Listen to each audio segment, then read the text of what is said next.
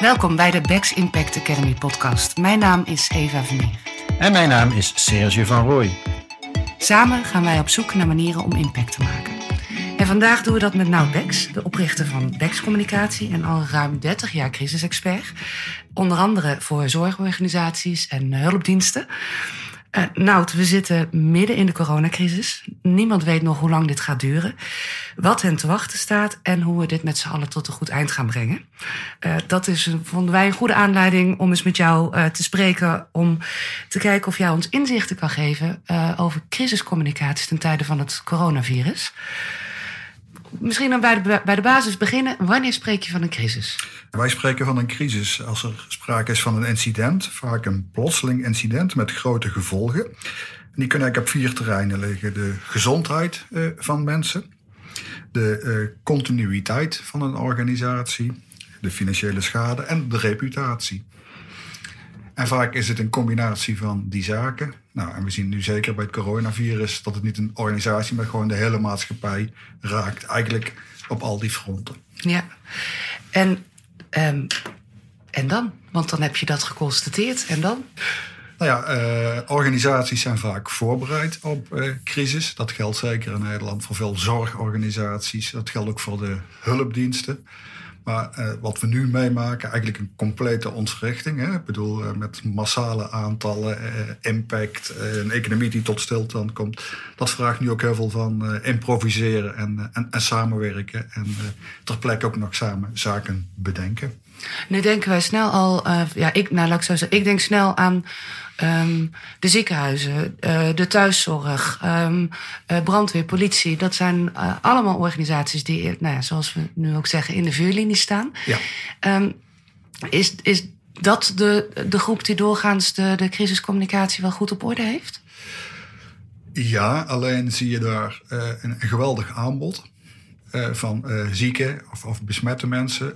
Je ziet dat ze zelf minder mensen hebben. Hè? Want ook hun medewerkers zijn ziek. Ook hun communicatiemedewerkers kunnen uitvallen of vallen uit. Dus ja, het knelt aan 2 kanten. Bovendien, het beleid verandert nou dagelijks of meermalen per dag. Dus dit is van alle kanten extra moeilijk. Ja. En hoe kun je die bedrijven dan adviseren? Nou, hè? Want jij zegt zelf al, het verandert per dag. Dat zijn echt dagkoersen, misschien zelfs wel halve dagkoersen. Ja. Hoe kun je dan enige lijn aanbrengen in de communicatie? Ja, het belangrijkste is dat je het gewoon gecoördineerd en planmatig doet. En je hebt gewoon een aantal uitgangspunten. Hè? Ik bedoel, je zult op dit moment echt spoedcommunicatie moeten regelen. Je zult een extra communicatiemiddelen moeten regelen.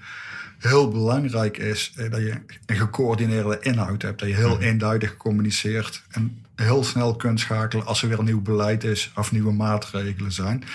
En zeg maar, heel die organisatie van de communicatie, nog even los van de inhoud, is op dit moment samen met de capaciteit, de flexibiliteit, de grootste opgave. Heb je daar nog tips voor? Voor het organiseren van die communicatie? Jazeker. Als ik gewoon kijk naar de organisatie van de communicatie, dan is normaal gesproken in dit geval het standaardpakket en communicatiemiddelen onvoldoende. Mm-hmm. Dus je zult extra communicatiemiddelen moeten bedenken, die je ook met spoed kunt inzetten. Dus op dit moment zie je ook hele praktische zaken als WhatsApp-groepen of een speciale intranetpagina voor coronazaken. Dat soort zaken. Communicatie is een heel breed begrip. Hè? En we horen het ook veel in de media. Er wordt goed gecommuniceerd, er moet meer gecommuniceerd. Je schetst net een beeld van communicatie bij een organisatie. Maar intern versus extern, waar moeten we allemaal aan denken? Volgens mij moet je aan een aantal zaken denken. Volgens mij moet je gewoon intern beginnen. Ik bedoel, je zult je eigen mensen toch op de hoogte moeten stellen wat hun rol is. Wat ze wel of niet kunnen of mogen met al die maatregelen, met het beleid. Dus het begint intern. Wij vragen speciale aandacht voor het middenkader, de leidinggevende. Want die zitten gewoon met de dagelijkse problemen, de dagelijkse organisatie. Wat zijn nou zaken die je intern absoluut moet doen als het gaat over crisiscommunicatie? Ja, ik zou als onderdeel of los van een coronacrisisteam zou ik een crisiscommunicatieteam maken. En die zorgt voor de organisatie van de communicatie, dat er voldoende middelen zijn, dat er met spoed gecommuniceerd wordt, dat de boodschap eenduidig is. Dus dat betekent statements, vragen en antwoorden. En ook het helpen van de leidinggevende met vragen en antwoorden, met instructies, om ze te faciliteren ook in een communicatie. Dat zou ik Zodat zij dat niet zelf allemaal hoeven te bedenken. Dat is eigenlijk wat je zegt volgens mij. Plus ook dat je consistent bent. Dat alle leidinggevenden hetzelfde doen. Als je kijkt naar externe communicatie, dan denken wij toch in eerste instantie aan de stakeholders. Dat kunnen klanten zijn, dat kunnen patiënten zijn, cliënten, leerlingen, studenten of hun ouders of familie of wettelijk vertegenwoordigers. En daarnaast heb je nu gewoon de puur praktische communicatie met hulpdiensten of met een veiligheidsregio of met regionale beleidsteams als die opgericht zijn. En dan de rest van de wereld, de buitenwereld, de pers en eigenlijk ook wel een beetje in die volgorde. En er is nu ook sprake van crisiscommunicatie op landelijk niveau, het kabinet. Hoe kijk je daarnaar? Hoe vind je dat ze doen?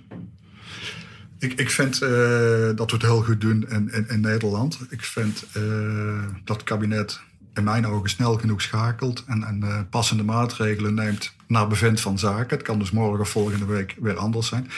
Ik vind dat het heel goed is uitgelegd. Ook de verschillende scenario's, de keuzes, de duiding, de hulpmaatregelen. En in het algemeen, Nederlanders zijn best wel eigenwijs en niet zo gezagsgetrouw. Vind ik dat de regels wel behoorlijk worden nageleefd op dit moment. Wij vragen onze gasten altijd om een fragment mee te nemen dat impact maakt op hen, op anderen. Ja. Heb jij een fragment? Ja, dan kies ik voor een fragment van deze week dat meer dan 7 miljoen mensen hebben gezien. Waarvan ik ook denk dat het impact had. Dat was toch de speech van premier Rutte. Oké, dan gaan we daar eventjes naar luisteren. Goedenavond. Het coronavirus houdt ons land in de greep. Ons en de rest van de wereld. Samen staan we voor een opgave van enorme omvang.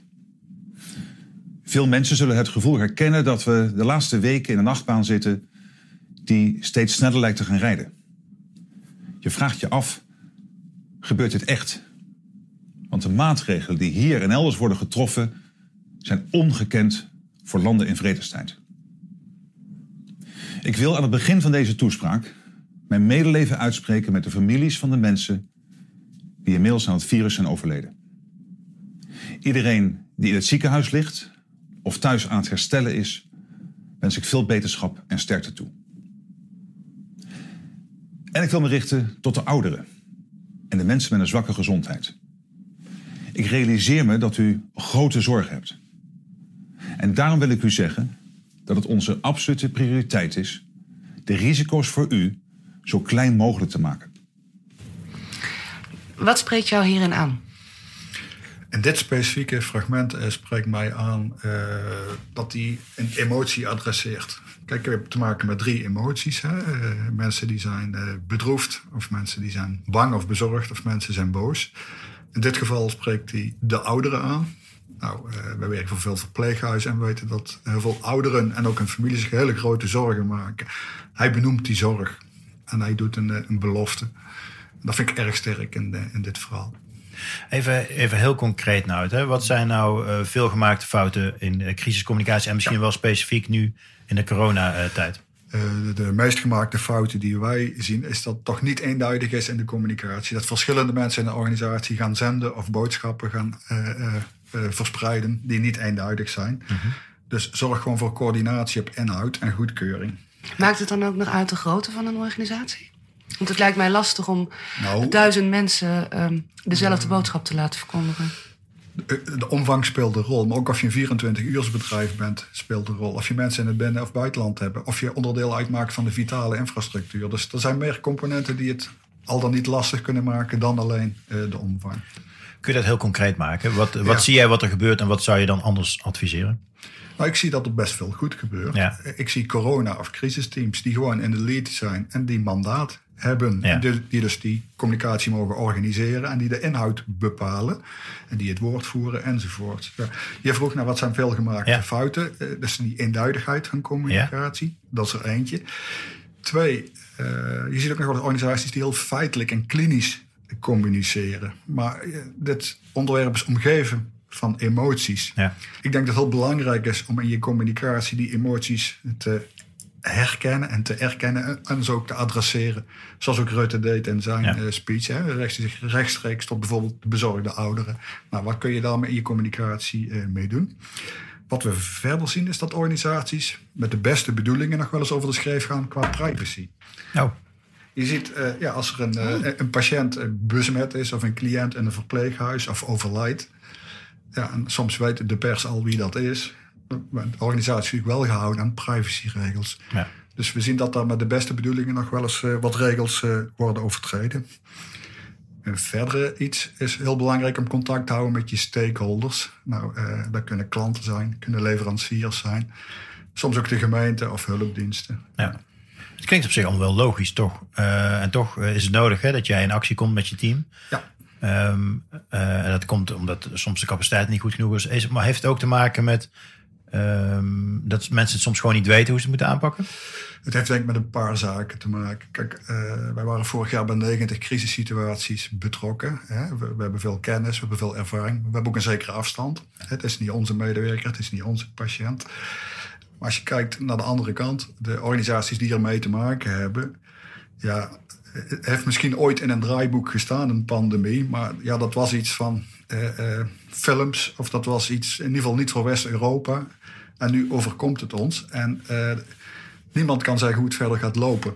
Dus er is heel veel onzekerheid. En wat moet je nou wel of niet gaan regelen? Wat staat ons nog te wachten? En in die zin is het bijschakelen van mensen die vaker met een bijltje hebben gehakt, of het regelen van extra handjes en voetjes, of het kunnen sparren. Dat vinden veel organisaties prettig. Ja, dat snap ik. De vitale infrastructuur, daar wordt over gesproken. Die zien we ook allemaal. Maar er zijn natuurlijk nu ontzettend veel organisaties die dreigen om te vallen, bang zijn om te vallen. In hoeverre hebben zij nog iets aan crisiscommunicatie? Ja, als je kijkt naar de aard van corona, als je hem als een crisis beschouwt, begint hij natuurlijk gewoon met het gezondheidsrisico. Ja. Wat doen we er met z'n allen aan om besmettingen te voorkomen of mensen die het overkomt te helpen? Het begint als een gezondheidsrisico. Dan kom je meteen op het organisatorische risico. Hoe zorg je dat alles zoveel mogelijk of met zo min mogelijk schade doorgaat? Hè? De business continuity of de zorgcontinuïteit, geef het een naam. En we komen nu in de fase dat je zeg maar nog een stap verder gaat naar stakeholders. Hoe ga je daarmee om? Ja. En in al die fasen is communicatie gewoon een ondersteunend instrument. Want hoe verkondig je het beleid ten aanzien van gezondheidsmaatregelen? Hoe verkondig je het beleid ten aanzien van de continuïteit van waar je mee bezig bent als organisatie? Bijvoorbeeld thuiswerken of klantencontact of bezoekers mogen het verpleeghuis niet meer binnen. Ja. En dan ga je naar de stakeholders en naar je reputatie. Deze crisis komt ook weer tot een einde. Ja. Zoals elke crisis gelukkig tot een einde komt. Is het dan klaar nou of is er dan nog steeds werk te doen op het gebied van communicatie? Nee, ik denk dat er absoluut werk te doen is. Hè? Want we zitten nu in de fase van allerlei maatregelen. En eigenlijk komt heel veel tot stilstand. Alleen vitale of essentiële zaken lopen door. Die zullen dadelijk op enig moment weer moeten gaan starten. Nou, dat zal echt wel weer een tijdje duren voordat alles up en running is. Dan zal de communicatie ook weer een rol spelen, zeg maar in de herstelfase of in de opstartfase. Er is een bekend motto, never waste a good crisis. Hoe zou je een crisis in je voordeel kunnen buigen? Ik ken dat motto ook. Ik heb er zelf veel moeite mee. Ik bedoel, een crisis is per definitie schade. En de kunst is om de schade beperkt te houden. Van elke crisis kun je leren. Dus ik zou iedereen aanbevelen die hiermee te maken heeft van zorg voor een goede evaluatie. Als het je nog een keer overkomt, welke les heb je geleerd die je bij een volgende crisis zou kunnen gebruiken? Heb je daar nog een praktische tip voor nou, om dat goed te evalueren? Want ik kan me voorstellen dat dat eigenlijk niet echt gebeurt als je dat niet inbouwt, zeg maar, in je proces. We werken daarvoor met crisischecklist en belangrijke aandachtspunten zijn waren de mensen goed bereikbaar? Had het crisisteam de goede samenstelling? Kwamen ze aan de goede informatie? Hoe zijn de analyses gemaakt? Hoe zijn de besluiten? Is dat allemaal goed vastgelegd? En wordt dat goed gemonitord? En dan nog een reeks van praktische zaken in de communicatie, de organisatie, de inhoud enzovoort. Die crisisteams die zijn op dit moment volgens mij ook 24 uur per dag, 7 dagen in de week actief. Ja. Daar moet toch ook roulatie in komen? Hoe zorg je ervoor dat die crisisteams zelf op een goede manier een overdracht hebben? Nou, als je een goed crisisteam hebt of een goede crisisorganisatie, dan regel je ook backups. En de valkuil is heel groot, zeker als je weinig mensen hebt om roofbouw te gaan plegen. Ja, ik denk dat je jezelf dan tegen gaat komen. Want dit gaat weken, maanden minstens duren. Dus ik denk dat het slim is om met vervangers te werken en zorgen goed te bewaken dat de mensen in het crisisteam ook een rust pakken. Hoe doe jij dat nou? Want jij hebt niet 1 crisis onder je hoede. Je hebt er soms wel 4 of 5 tegelijk. Hoe zorg jij dan dat je fit en scherp blijft? Nou, op dit moment krijgen wij heel veel aanvragen. En we hebben gelukkig veel collega's die hier in bedrijven zijn. Dus ik blijf ook op mijn eigen bijvoorbeeld nachtrust letten en herverdelen van werk. En bouw altijd nog wat lucht in. Ja. Wat zijn de belangrijkste dingen waar je aan moet denken? Ja, we hebben die zaken in een whitepaper gezet. Je vindt bij deze podcast ook een link. Dus dan kun je al die zaken opzoeken. Die hebben te maken met de organisatie van de communicatie en ook welke middelen je kunt inzetten. Ik vind het zelf eigenlijk wel heel belangrijk dat je aandacht geeft aan je leidinggevenden. Die hebben dagelijks met de problemen te maken die ze moeten oplossen. Met het beleid dat voortdurend verandert. Dus instrueer en faciliteer je leidinggevende. Verder denk ik dat het heel belangrijk is om als leiding ook duiding te geven aan die communicatie. Niet alleen van wat is er aan de hand en wat doen we, maar ook wat vinden we hiervan. En heb daarbij ook oog voor de emoties van je mensen. Want ook die zijn bedroefd of bang of boos. Doe daar iets mee. En zeker als mensen heel veel grote inspanningen moeten leveren, laat ook die waardering gewoon blijken. Je zegt dat je veel in de zorg werkt. Is dat jouw domein, zou je dat kunnen zeggen? Of zijn er nog andere partijen die contact nemen? De zorg komt nu natuurlijk sterk naar voren door de actualiteit. En we werken voor veel zorginstellingen en voor hulpdiensten. Maar wij werken breed. Wij werken ook voor het bedrijfsleven. Nou, dat kan de industrie zijn, dat kan dienstverlening zijn. Dat kunnen logistieke organisaties zijn. Daarnaast werk ik ook voor non-profit. Denk aan het onderwijs. En ook voor overheden, denk aan gemeentes, denk aan provincies. En ja, op dit moment wordt iedereen geraakt door de crisis en de gevolgen daarvan.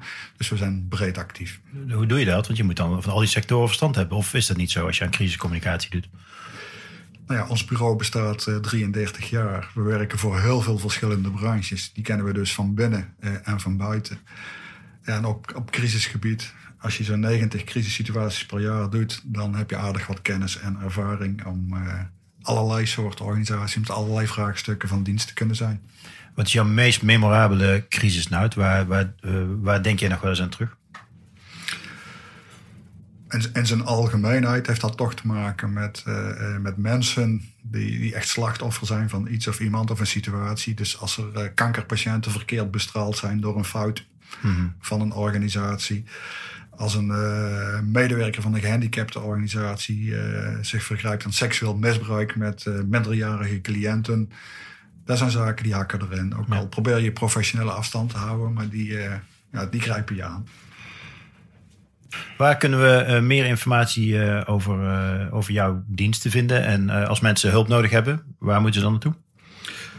Ja, dat kan op 2 manieren. Je kunt naar onze website www.bexcommunicatie.nl. Daar vind je allerlei handige adviezen en tips over corona en over crisis en over mogelijke ondersteuning.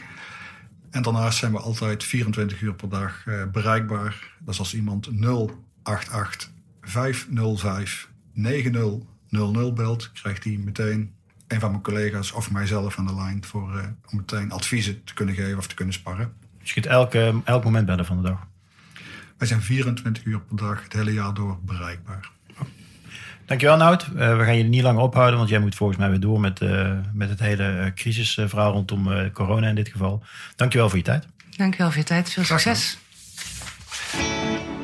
Vind je deze podcast interessant? Deel deze dan met vrienden of collega's. En volg ons via www.bexcommunicatie.nl.